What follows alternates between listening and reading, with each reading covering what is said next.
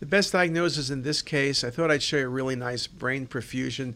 This was a stroke protocol. You look at the axial image, you see decreased enhancement and mass effect on the right side of the brain, in the middle cerebral artery distribution, and you can see when you do the stroke mapping and the perfusion mapping, this is a large ischemic infarct. Okay, just a beautiful exam. People now are considering whether MR is better than CT in the acute setting.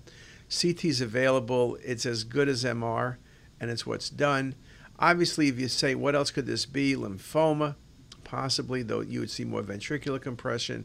Acute bleed, this is not a bleed. Infiltrating tumor, this is too homogeneous for being a glioblastoma, multiforme, GBM. This is an infarct.